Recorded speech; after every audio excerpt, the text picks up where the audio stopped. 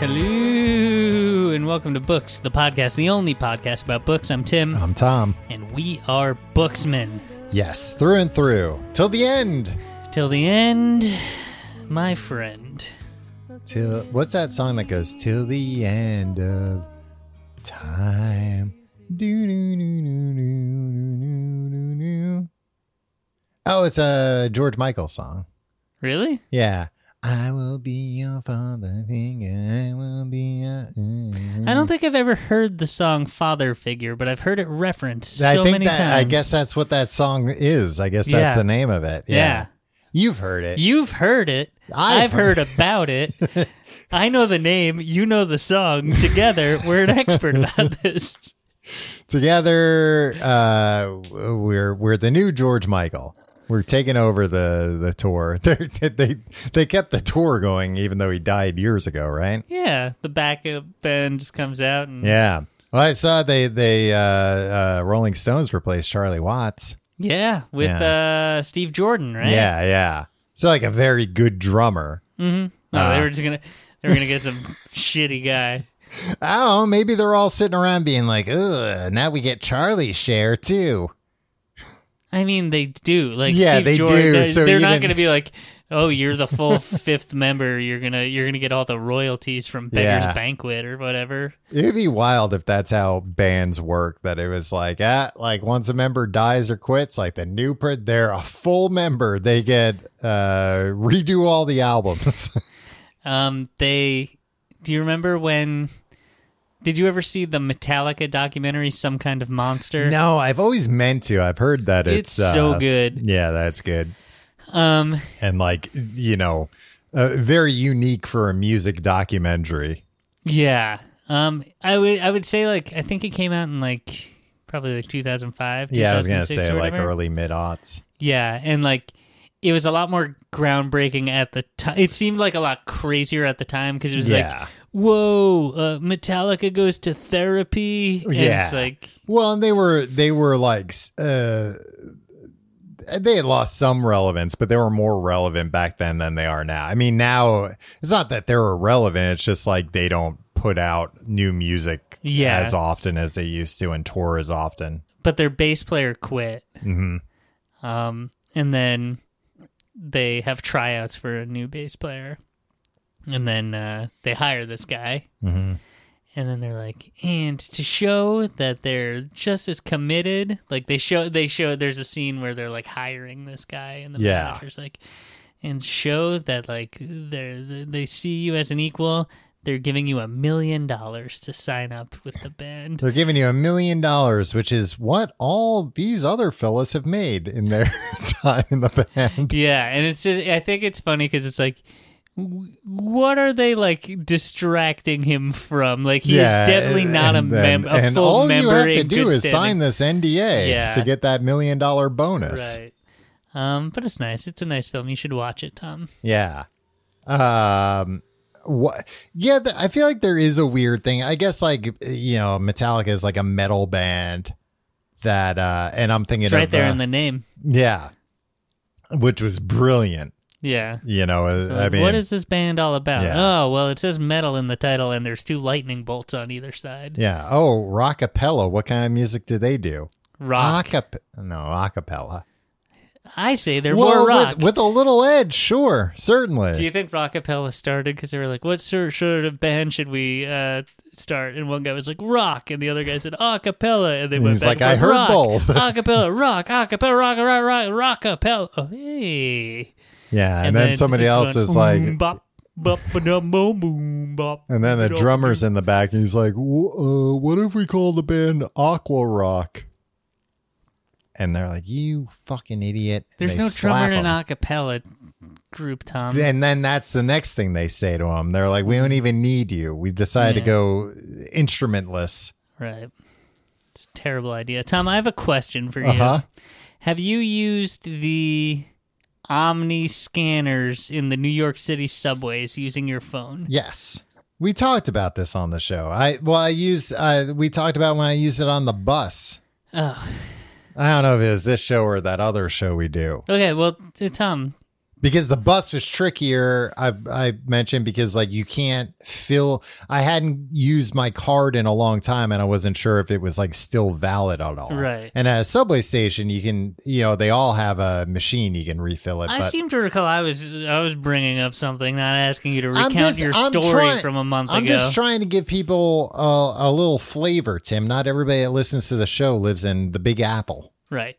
So there's a thing now at the New York City subway. You don't need you could never use you couldn't use a token for 20 years. Don't try to get on with the token. I think longer than that. No, when I was going to school. Oh, they still had tokens? I had tokens. Yeah, actually, now that you mention it, I do remember that being a thing where it was like they kept them around for much longer than it seemed necessary. But then there were Metro cards. You swipe the Metro cards. You can still swipe the Metro cards. Yeah. But now you can just go up with your phone. You tap it to this blue futuristic like a screen, thing. a little screen. And then you go through, and it just charges your phone. It sucks because you can't like buy an unlimited. And it charges your phone? Yeah. Oh, that's a nice perk. Funny fucking Apple humor, Tom. I would say it sends the charge to your phone, not that it charges your phone. It charges you through your phone. And your phone's sitting there going, oh, now I got to pay for this? I don't want to do this show anymore with you, Tom. Sorry. I genuinely do not like talking with you. Tim, I'm just trying to help you talk better when you're out there in the world. Get your ideas across. I'm only doing it to help Coming you. in here week after week being condescended to by the hands down the dumbest man I've ever met in my entire life. Yeah, it makes you sharper in all your other interactions. Oh, my God. So do you find that you've used it in the subway? Yes, was my question. I've used it in before the subway. You talked about the bus for 15 minutes. Yeah, I use it in the bus too, yeah. So you put your phone down on the thing, and it like beeps a little bit. Yeah, I feel the thing beeps, and I think maybe your phone buzzes. Yeah, but there's no indication. Yeah, there should that, be like a bigger something indication. Has gone through, and like that hasn't been a problem until today. Because because it's like touch technology, so you're never 100% sure. Like, am I close enough? Like, is my case interfering? Like, you need like better feedback than they give you. Like, when you swipe your Metro card, there's a little screen that says go, and then you can go. Yeah, and you know that the turnstile has been unlocked, and you can go through. Today, I think because I think it even beeps or vibrates. If it doesn't work. And so I was very confidently walking through. Those things will work with like tap to pay credit cards too. I've never done that, but they will. Got it. So I did the thing, walked, smacked into the turnstile right into my dick. How many times did you flip around the turnstile before somebody finally stopped you? It was Midtown. There were these whoa. There were these tourists there that started laughing at me. Oh, boy. And they were like clear, obvious tourists. And I was like in a rush. I was in a bad mood because I'm a real New Yorker. Yeah. Bagel hanging out of your mouth. I did. I actually had a bagel in a bag. I was in a rush because I wanted to get to my destination so I could eat the bagel. Of course. I was very hungry. Are you allowed to like hit fucking tourists? I think yell you can at hit tourists or like tell like would they be? Do you think they'd be like, "Hey, some New Yorker told me to go fuck myself" when I laughed at him? Oh, they probably. I think like they'd they go back to their bumblefuck town where nothing goes on and their meaningless lives, or they're just whittling away, eating fucking cream and butter based fucking cheese dishes. Going to their with their not paying a majority of their income for housing and then also not being on top of other people. Yeah, but having faux wood paneling in their depressing dens. Yeah, and family rooms. Some of them probably don't even have podcasts. Yeah, they're such losers. Anyway, I mean, in my own city, they were making me feel legally less than. Legally, if I can put on my lawyer hat here for a minute, I think legally, sure, you could maybe be charged with like some kind of harassment if you said something. Right. But if I can put on my New York hat, and you'll notice it's a hat that says "I love New York," you're not going to be able to like make that charge stick. Right. First off, you're not going to be able to find a cop. And then they're not going to be able to make that charge stick. Yeah, they find a cop. They're going to be on their phone, and they're going to be like, "They said what? Yeah, okay. Is he here? No, he went on the subway and went away. Okay, what do you want us to do about it? Oh, you want to file a report? Okay, we'll file a report." I'm very cognizant of tourists coming here and having this mindset and having a good time. New Yorkers are very rude. Oh, it's like, we're not rude. No, not rude at all. We're actually really nice. But when someone smacks their dick on the turnstile and then you laugh at him, you should be like, that person should be able to tell you to go fuck yourself. Yeah, I mean, 9 times out of 10, when like somebody stops me to like ask for directions. Somebody stop me. Did you ask? Were you asking for it, Tom? 9 times out of 10 when somebody stops me is because I've asked for somebody to stop me. And it's a tourist, they're rude. Whereas like an actual New Yorker will say, like, "Excuse me, do you know?" And then say, "Thank you." Excuse me, sir. Not even that, but just, "Oh, excuse me." Yeah. Where like it's a tourist that will turn around and be like, "Which way's Times Square?" Yeah. And you're like, that's how people talk here. You don't have to be they'll say to their wife, like, I think it literally is like, when you're in Europe and it's like, no, they don't tip here. Yeah. That it's like, no, when you're in New York, nobody's polite. You don't have to hold the door when somebody's coming in behind you. It's like a whole thing. They're rude here. You don't have to say excuse me or please or thank you. Yeah. But if it's an actual person that lives here, I mean, not always. There's still a ton of shitheads that live here. But like, if it's a somewhat normal person, usually very polite and very helpful. So you think those bumpkins would get a kick out of it if you're rude to them? I think in the beginning, if you said that, they'd be like aghast. Mm-hmm. But then later on, it'd be, something to tell their friends. They'd be dining out in their sad little town on that story for fucking decades to come. Eating their fucking pizza that's made out of, like, white bread, ketchup, and American cheese. Yeah, exactly. And be like, this is the best pizza in town. Hey, you're not even folding it, you hick. Tim, you missed a chance to give them a real thrill. Yeah. But in fairness to them, when you see somebody walk right, I mean, that's the thing. Like, it was embarrassing. Yeah.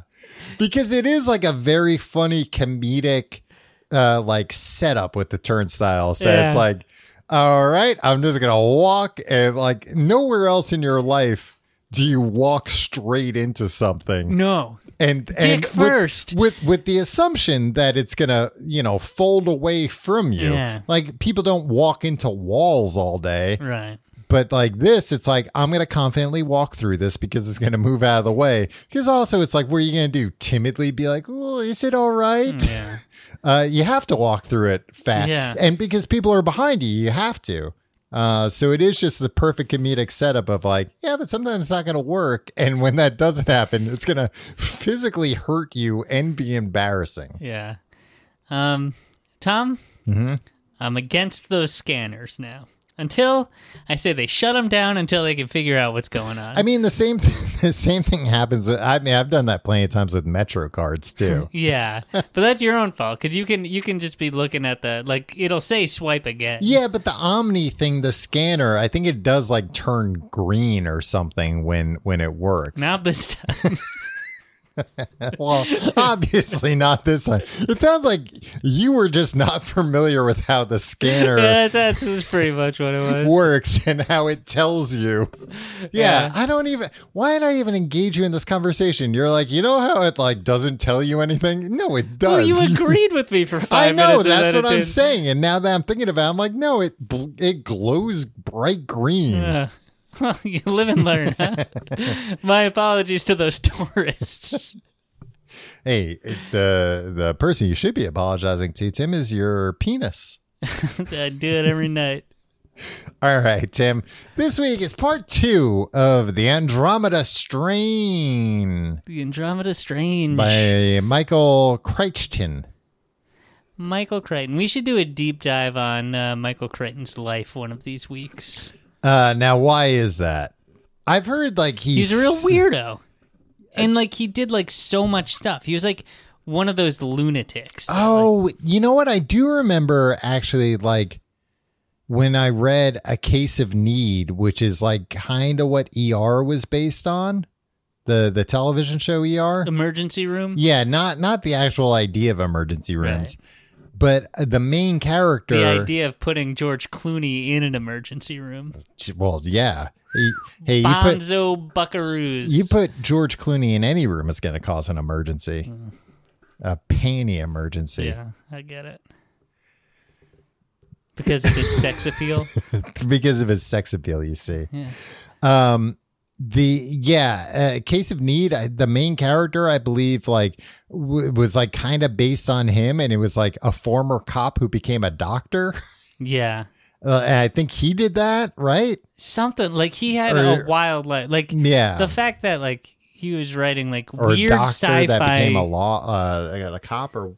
Yeah, like the fact that he was writing weird sci-fi books in 1968. Yeah. That like topped the charts and became a phenomenon, and then like 30 years later created a medical TV show after collaborating with the biggest director in the world on one of the biggest blockbusters of all time. Yeah, I do remember all the time being like this like kind of reactionary lunatic that like wouldn't really have a home in Hollywood otherwise. Yeah. It's strange. Well, and like Westworld is him too, but like that's not based on a book. He wrote that movie. Yeah. And did he direct it? I want to say too. That's why I was just opening up IMDb because I think he did direct Westworld. And again, like what a weird thing to be like, well, I'm a novelist. You've made, I think by that point, probably at least like a couple of my novels into movies. I would now like to write a movie and direct it myself. Yep, that's exactly what he did. Yeah. And no. Yul Brynner starred. Yeah, he didn't star in it. Yul Brynner starred in it. James Brolin. I've never seen the movie or the TV show. I think I did watch at least part of the movie before the TV show came out because I was interested in the TV show. The TV show doesn't live up to its premise. Like it's one of those shows where it's like the first season's good, not like perfect by any means, but like really good, and you're like, oh, I want to see where this is going, and then you realize like, oh, they didn't know where it's going. Right. It doesn't really have a destination. Sometimes the journey is the destination, Tom. Well, not when it's like so boring you don't want to watch we call life. Well, I'm not talking about life. I'm talking about HBO shows. My 7th grade social studies teacher, he was a cool guy. He had long hair. And he was raving one day about the recent episode of The Simpsons where they went to Itchy and Scratchy Land. Oh, that it was like, yeah, because that was a Westworld. And he's like, I bet all of you think that was a Jurassic Park parody, but it wasn't. It was a parody of the movie Westworld. Also written by Michael Crichton. Yeah. He just ripped himself off for Jurassic Park. Yeah. And then, like, instead of learning about the American Revolution, we learned about Yul Brynner. Yeah, and like how Michael Crichton was double dipping his creative vision or whatever. Yeah.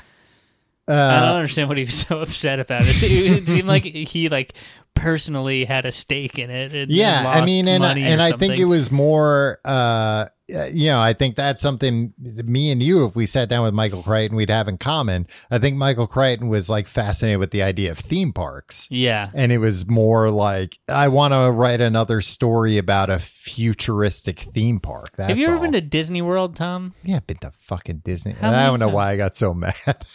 How many times? Yeah. Once, you're not like your family wasn't like a Disney family, right? No, yeah. I went once, I think when I was like 5 or 6, and then once when I was like maybe 13. And at 13 I was like, I want to go to Universal Studios. I know. And even though Universal Studios kind of sucked. And then I went to Tokyo Disney once, and I went to Disneyland once. Okay. Later in life. Hey, you got as an adult. So the only I've not been to Disney World as an adult, but I've been to 2 Disneylands as an adult. I kind of want to go to Disney World. Yeah. We should go together before you have your baby, just me and you.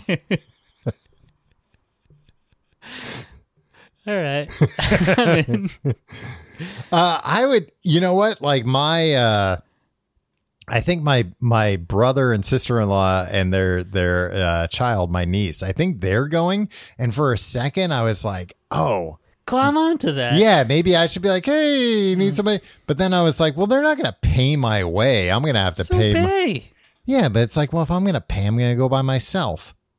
You don't have to hang out with them. No, it was more, well, yeah, but I would want to like help out. But I think it was more that when I thought about it, I was just like, oh, Disney's like so expensive. Like, is it? How much would it, if you were to go down there for 4 days? I think it would probably cost like $2,000 all told. With like all in? With like flight, hotel. It's that's immersive. It's $500 a day. You know what I could do in New York for $500 a day? I could go to Dave & Buster's in Times Square and run that place. Yeah, you could leave with so many pillow tickets, in the shape of SpongeBob SquarePants. Yeah. So why wouldn't I do that if I'm looking to blow money? SpongeBob isn't even anywhere in Disney World. I don't know. I would love to go, but I think if I were going to spend... What if you went to one of those Star Wars hotels that was immersive? Yeah, but those are like $2,000 a night. Yeah, but if we split that cost... Oh, yeah, that's true. They were like, well, Jedi together. This is the family room. There's a queen bed and then 2 bunk beds. And we'll just take the bunk beds, thanks. Top bunk, no. You're pulling me off. Not actually I'd be pulling afraid me to off. Sleep on the top bunk these days. What do you mean these days? I don't know. I'm too old for that. Tim, it's Star Wars. There's 0 gravity. That's true. Is there really 0 gravity in the hotel? Some places, probably. Wow. If they're immersive enough. I'll try that out. What about, you don't want to go to the Marvel World or whatever they're opening? Yeah, no, the Avengers campus. Yeah. I mean, sorry, yes. Look, Tim, it's not a fucking world. It's an actual real world campus, like the campuses we went to in college. I don't get me wrong. I would love to go to all these things. It's just... It's worth it. Save up. To like sit down and think about how much money and then think like, you know, if I use that money for like not this type of vacation, it's like, oh, I could go somewhere where I would like actually relax, you know, and like. Would you ever relax though? Yeah, I can relax. Like if I'm on the beach and I got a pair of beach here. I got a pair of mirrored sunglasses on. You would put mirrors on your shoes. And mirrors on my face, mirrors on my shoes. I'm having a good vacation. Disney World can shove it up their ass. Tim, we're not talking about Disney World and all that nonsense. We're talking about the Andromeda strain. I'm not going to ask you to recap what happened last time. Not much happened. Not that much happened. A satellite fell. Yeah, and then the whole town died. And we found out like the government has like a plan of how to deal with these, and it's now being enacted. So the team has now arrived in the town, the like emergency team that the government had on call, and they noticed that like they're like this satellite dropped. I think it dropped at like 1 o'clock in the morning or something, and they're like, you know, and everybody's dead. But they're like, how come so many people are dead in the streets? And they're wearing pajamas. Like they obviously weren't out. And when this happened, something happened and they came out of their houses. And a lot of them are holding their chests. So they're like, oh, like did something happened. It caused like their lungs or their heart. But then they realize they're like, none of these people are bleeding. There's like no blood anywhere. So they're like, all right, we got to find this satellite. Maybe they're not dead at all. No, they're pretty sure they're dead. Oh, okay. But they're like, my theory's out the window.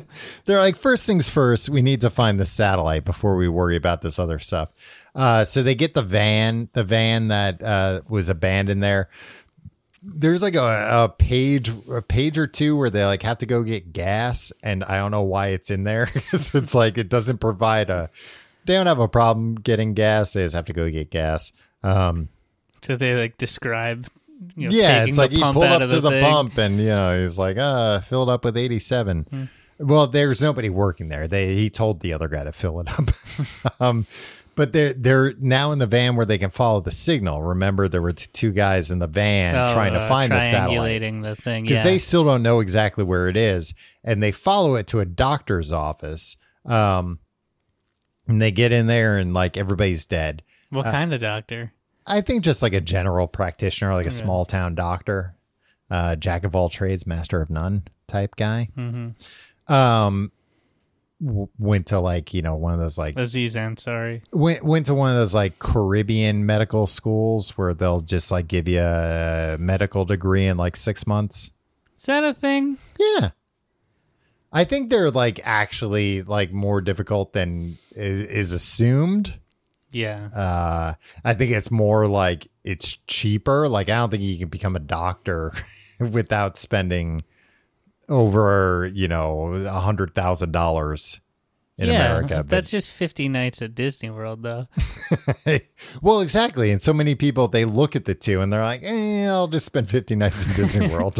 I'll spend a month and a half at the Avengers campus. Thank you very much.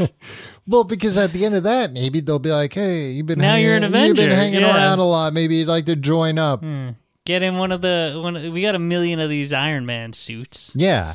And what's more impressive at a cocktail party, introducing yourself and saying you're a doctor, or that you're an Avenger? Is that why people become doctors? To impress people at cocktail parties? Yeah. Follow-up question. How many cocktail parties have you ever been to in your life? Lots. Okay. Yeah, I'm the guy drinking beer that everybody's giving double takes to. What's this guy doing drinking beer? It's a cocktail party. It's like, sorry, I got to stick to my roots. Tom, it's just like H2O said. Don't forget your roots. So they find the doctor, and the one guy is saying to the other guy, he's like, you notice anything weird about this body? He's like, yeah, I think he's dead. But then they realize, they're like, oh yeah, there's no, like, when you die, if you die and nobody moves the body or anything, like, your heart's not pumping blood, so the blood just like settles. Mm-hmm. So like, the doctor's in a seat and he's got his elbows on the armrest, and they're like, look at his elbows. And then they like take off his pants. And I was like, oh, they're perverts. Yeah. But they were trying to look at his butt. And I'm like, well, that's still pervert. Yeah. But there was no blood. So finally they're like, all right, we got to cut this guy open. They open him up with like pliers and a chisel, do like, an on the spot autopsy. And they find that all of his blood is clotted. That's not good. That might have been part of the reason why he died. That's what they're thinking. That they're like, yeah, that would explain it. Could be one of these doctors. But then they're like thinking through it more. And they're like, yeah, but how come like this guy seemed to have died where he sat, but other people got outside? They go to other houses. And they find one house where it's like I guess like maybe like a 14-year-old kid like in his bedroom, and his mouth is full of airplane dope and paint thinner. Airplane glue? Yeah, but they call it airplane dope. I thought you were supposed to sniff airplane glue, not eat it. Well, but that's the thing. It was like, oh, he did this purposely. He was killing himself. And then they find another one with an old lady who had hanged herself. Oh, no. And like left a note. But then what did the note say? It was, that could be a good clue. Yeah, I didn't write it down, but it was like. Not a good clue. It was like just very vague, like, I had to do this. Yeah.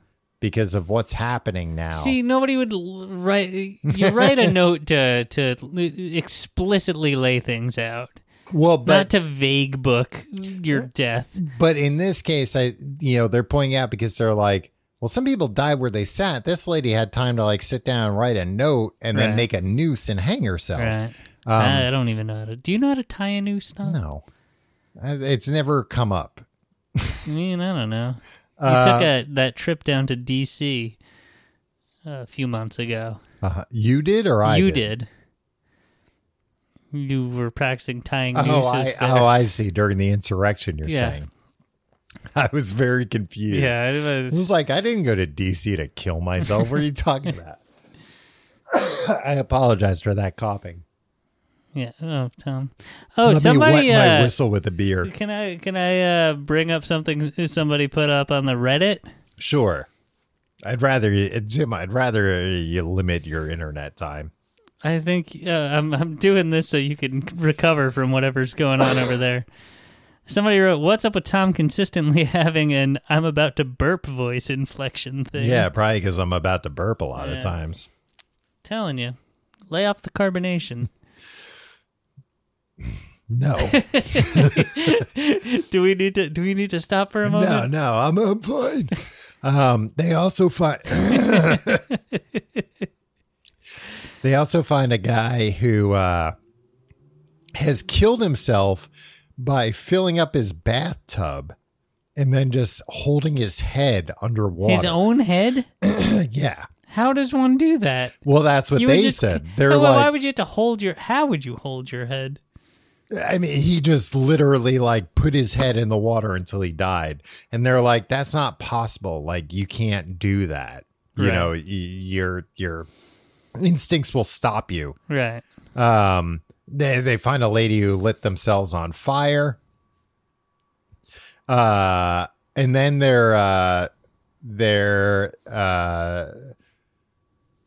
as they talk about the dude, so now they're like heading back. They've got the satellite, and they're like, hey, remember like the reconnaissance planes went overhead, and there was like they saw somebody that was still alive, and then they hear crying as they're talking about this. They find a baby that's alive. Didn't kill itself. Yeah, was unable to kill himself. And then they do find, like, as they're getting in the helicopter, like an old man comes shuffling up, and it was the man that they saw, and that man's name is Peter Jackson, like the director. Oh, wow. Yeah, but I don't think it's the same guy. New Zealand guy? Yeah, but they don't mention that he has an accent or anything. The New Zealand accent, I think, is my favorite accent. It's a good accent. It's a fun accent. Yeah. I wonder if just Americans think it's fun, or I think everybody thinks it's kind of fun, right? Yeah, why not? They seem like a good group over there. Yeah, too. Nice people. Yeah. Chapter 8, this is one of those, like, it's just kind of Chapter 8 and Chapter 9, I'll just combine them. Where it's just like exposition kind of, and they're explaining like the directives and like chaos theory. Yeah, kind of, where it's like, really? Well, where it's like, they're gonna blow the place up with a thermonuclear bomb, but the president has that decision, and the president's like, don't do it yet. Is Nixon at this point? They don't give the name. I think it's supposed to just be, I think this is supposed to be like maybe a couple of years in the future, and it's like, it's some president you don't know. It's Nixon. But they talk about how they're going to have to like call Russia and be like, hey, remember we signed that treaty about like no above ground nuke tests? We're going to have to violate that. So like when you see this happen, just like just trust us, I guess. Like, we're not starting a war and we're not restarting testing. We've got to take care of something. Now, Hall, one of the scientists, he's on a jet. Daryl Hall, he's on a jet because that's how they're like, put him on a freaking like a fighter jet, I should say. Okay. Because we need to get him there so fast. So he's flying at like Mach 1.8. He's trying to read like the briefing, and then they explain, and then he's like, oh yeah, the odd man out. Or odd man protocol or whatever it's called. That part's missing. He's like, I wonder what that part's about.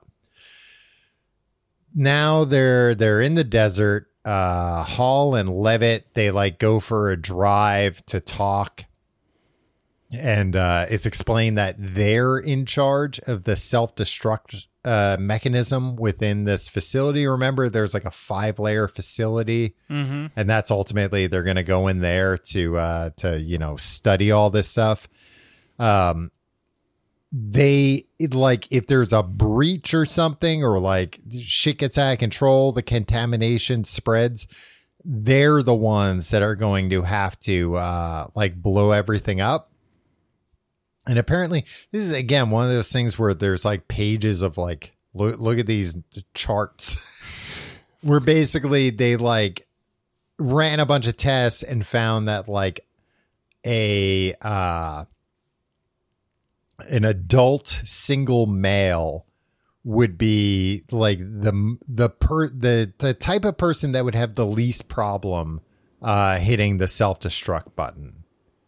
As opposed to anybody, which makes sense. It's like, oh, you have other people have wives and families. These are all men down here, straight men. They would hesitate more than this guy.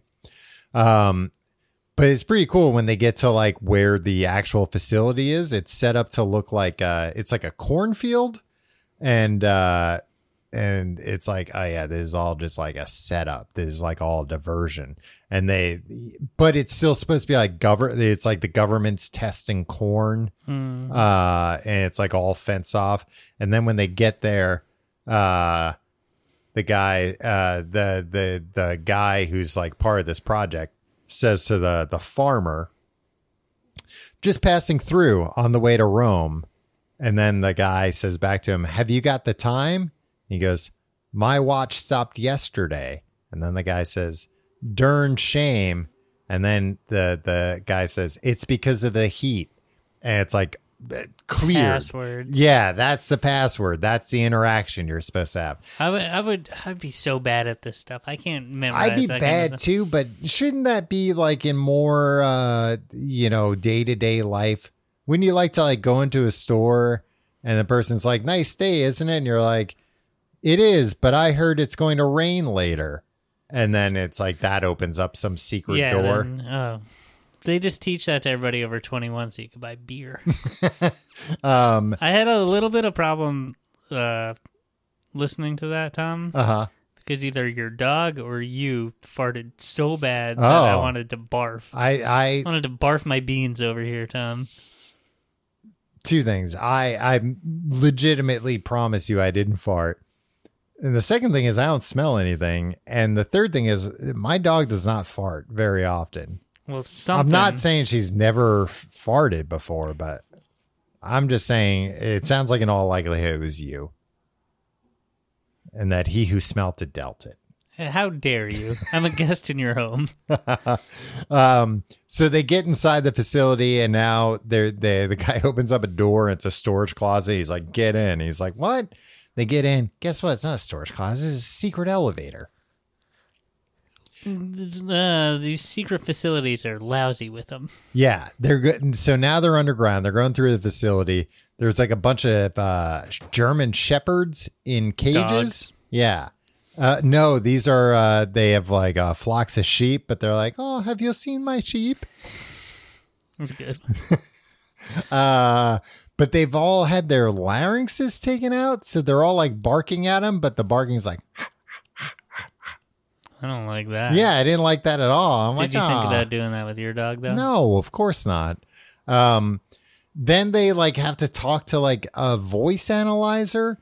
You know, it's one of these things where it's supposed to be like, wow, look how futuristic it is. And it's like, oh, that's like a worse version of Siri, which isn't good in the first place.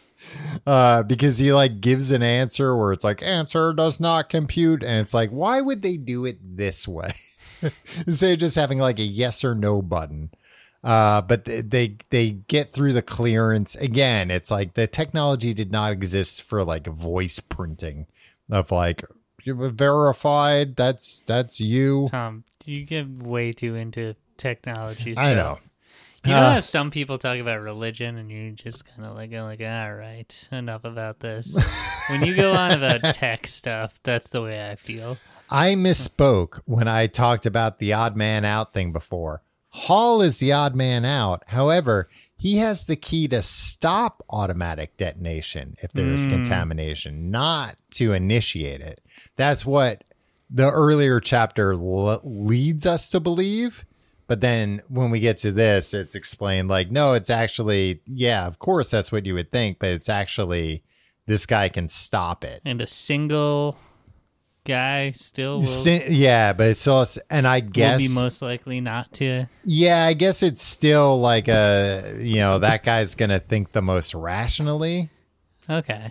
And like, but I think also maybe they're hinting at the idea that... Or somebody would... Oh, the other guys would stop it prematurely because when they'd be so worried about their own family. Yeah. Yeah, I think that's kind of where the thought process is. I mean, it's the same thing. 6 of one, half dozen of another. If it's going to happen. Yeah. Right? Like if you're launching it or stopping launch. Yeah. But in this case, I think they're trying to convey like this is so dangerous that the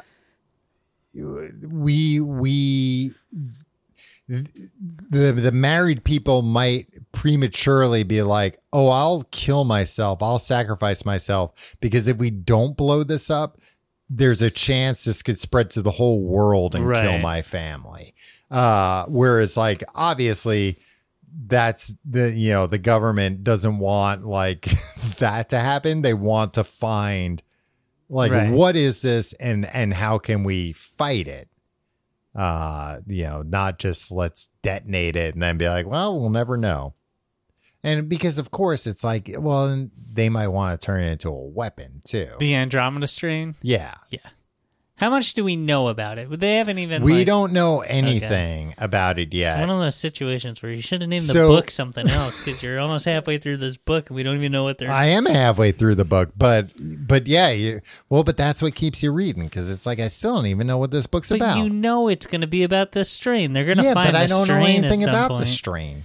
Yeah, but aren't you at this point screaming at the book like, it's the Andromeda strain, guys? I won't spend too much time on this because you get mad, but they talk about how the satellite, so it's four levels. You can talk all you want. It's 4 levels, and they're bringing the satellite through the core of the building, which is like where like, it's like the wiring and stuff. I'm like, well, but if they're bringing it through, then it's like, oh, then you can get to the 5th level from elsewhere. You don't have to go through each level. Like it just didn't seem secure. But at the same time, it's like, I guess I gotta figure out some way to be like, and the thing got in there so they can study it. Pierre Jackson and the baby are there. They're on the 5th floor though. And now this chapter 11, we do find out that the nuke has been dropped on the town now. So all that is gone. And this is about just kind of them going through the security protocols, and they get increasingly. Remember, I was explaining that it's like they get increasingly sterile as they go down. So it's like the first level. It's like you have to like take burn your clothes, and we'll give you a jumpsuit. You take a shower, then we'll give you a jumpsuit. Right. But then, and then I think maybe it's like the 2nd floor. It's like, well, now there's like a bunch of it's kind of like a car wash they're going through. They have to like close their eyes and stuff. But then it gets to like, all right, now you have to like completely submerge yourself in this liquid. And, we're mostly following Hall at this point. And like, he's kind of giving his like, I think based on like how this smelt and felt? Like it was, you know, like this was a chlorine solution or whatever. But they have to completely submerge in this one liquid. And the way they ensure that they completely submerge is that they actually have to actually like swim under like a wall to get to the other side. So there's sounds like something out of Mission Impossible. Yeah. I mean, it's not like super hard, but it's like if you're on the other side, you have to have gone through this. Yeah. And I think that's one. That's not ADA compliant, if you ask me. No, and this one in particular, they say you have to keep your eyes open while you're doing it too, because it has to like, I don't know, sanitize your eyes. They talk about how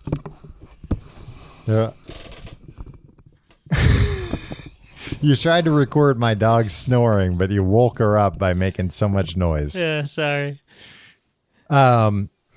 Your dog was snoring very adorably, so I really tried to get the mic right up on her while to your me. Go back to sleep, Ginger. All right, don't mind if I do. She did. First time she ever listened to me. They also have to spend like increasingly more time in between levels. I think they say it's going to take them like 24 hours to like get through all the levels. But they go into like a video game. Yeah. They go into level 4 and they're like told to go in a room. And then I think like an announcer or something's like, there's a helmet on the wall. Please put that helmet on. And they're like, and then they tell them like, close your eyes. Like failure to close your eyes could cause blindness. So they like close their eyes, you know, or one at a time. We're still just following Hall. And he like sees flashes, but he's like, I'm not opening my eyes until they give me the all clear. And it like takes a while, but finally they give him the all clear. He opens up his eyes and like his whole body's, you know, he's nude. His whole body's like covered in ash. And he's seeing bright flashes as this happens. And he realizes it's called an ultra flash. And basically it is turning the top layer. It's burning off the very top layer of his skin and turning it into ash. This isn't stuff that they have to actually do in real life, right? I don't think so. Like, I think this is like literally, you know, what would happen if we had to do this? Yeah. Because imagine. Well, I think it's like they have procedures for like, you know, the most deadly viruses and neurological weapons, bioweapons, chemical weapons. But all of them, it's like, well, put on this very protective suit and then like shower, you know, we'll coat that suit. We'll wash that suit. And then you take that suit, you know, but none where it's like, well, we don't know how the fuck this works. Right. And they explain that they're like, the hardest thing to figure out how to do is they're like, the human body is one of the dirtiest things in our known universe as far as like bacteria and all that. So these guys would have a heart attack if they ever saw a pig pen. And they're like, so the challenge is, how do you clean the filthiest thing in the universe without killing it? Burn it off. Well, yeah, I mean, it's basically like things. Expose it to like just a hair below what will kill somebody.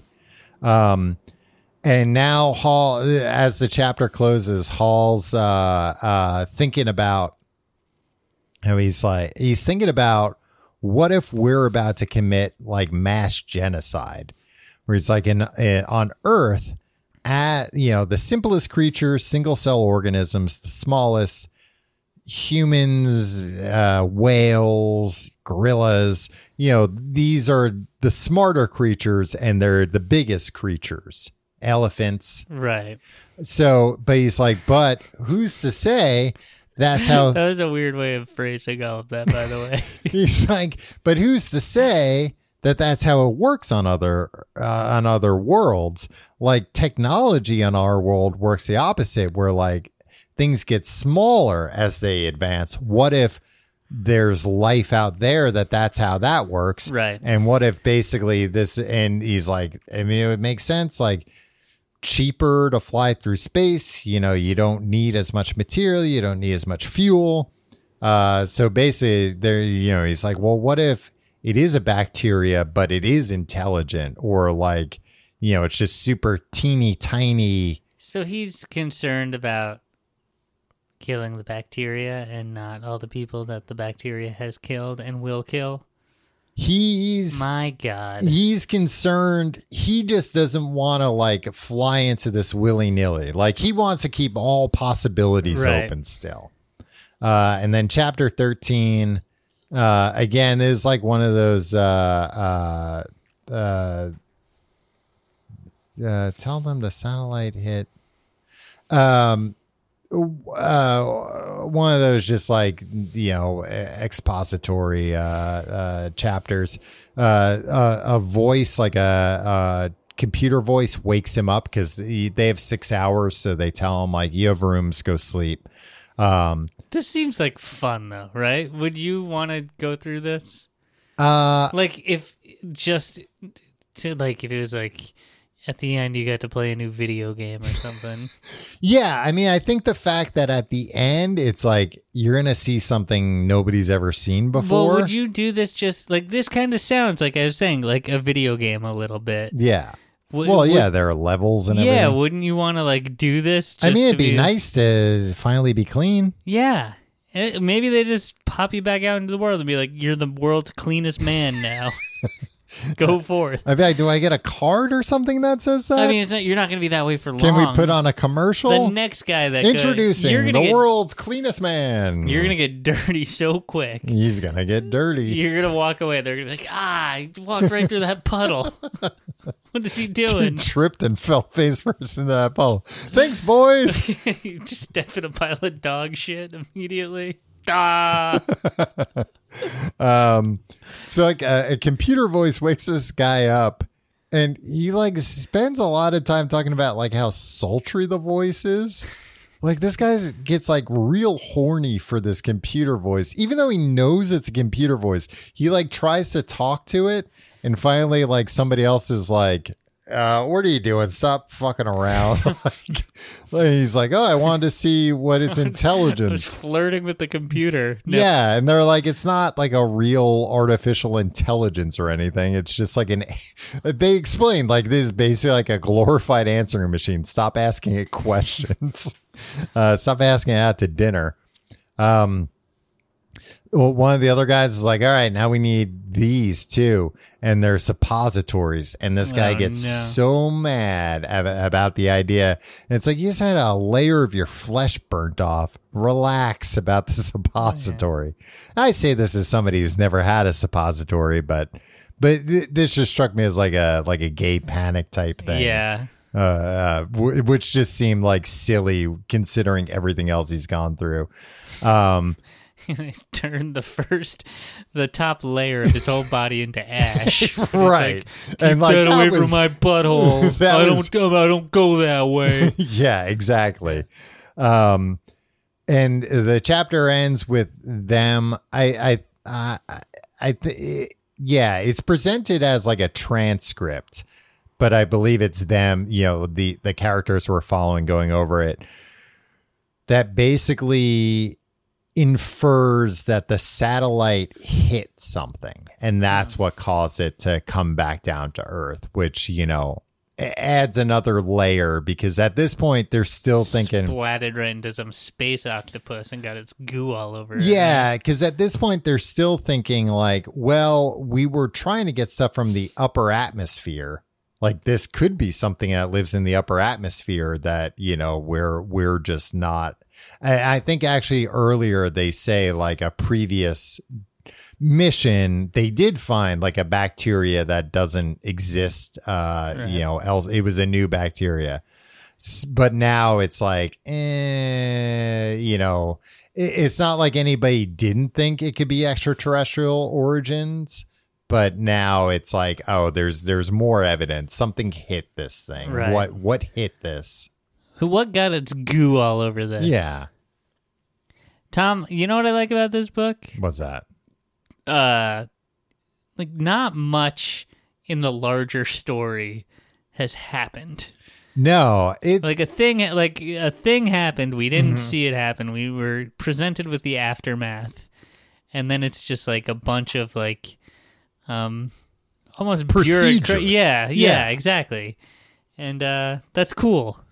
Yeah, that's fun. I was thinking the same thing. Like I was thinking about because I want to read that new Andy Weir book, Project Hail Mary. And he's the one that wrote The Martian. Yeah, and like that's what The Martian is. That it's just like procedure where it's just like, well, here's how. I mean, there's like action in it and stuff that happens, and like the character has feelings and stuff.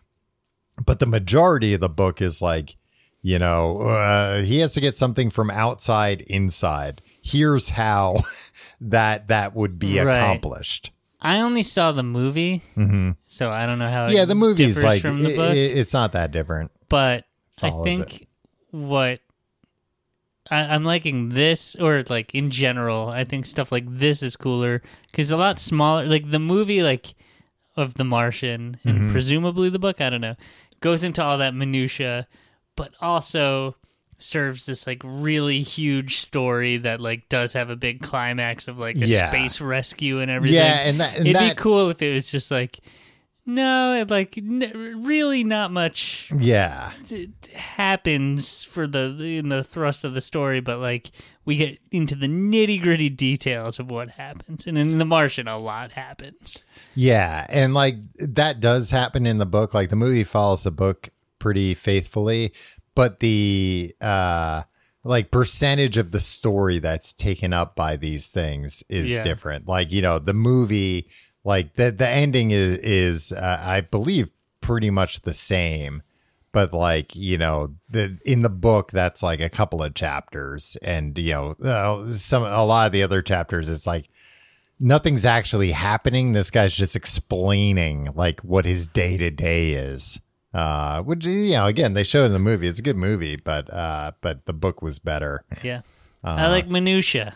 Yeah, sometimes it's fun when it's like made up science. Yeah. Which I guess is what science fiction is. I never really thought about that.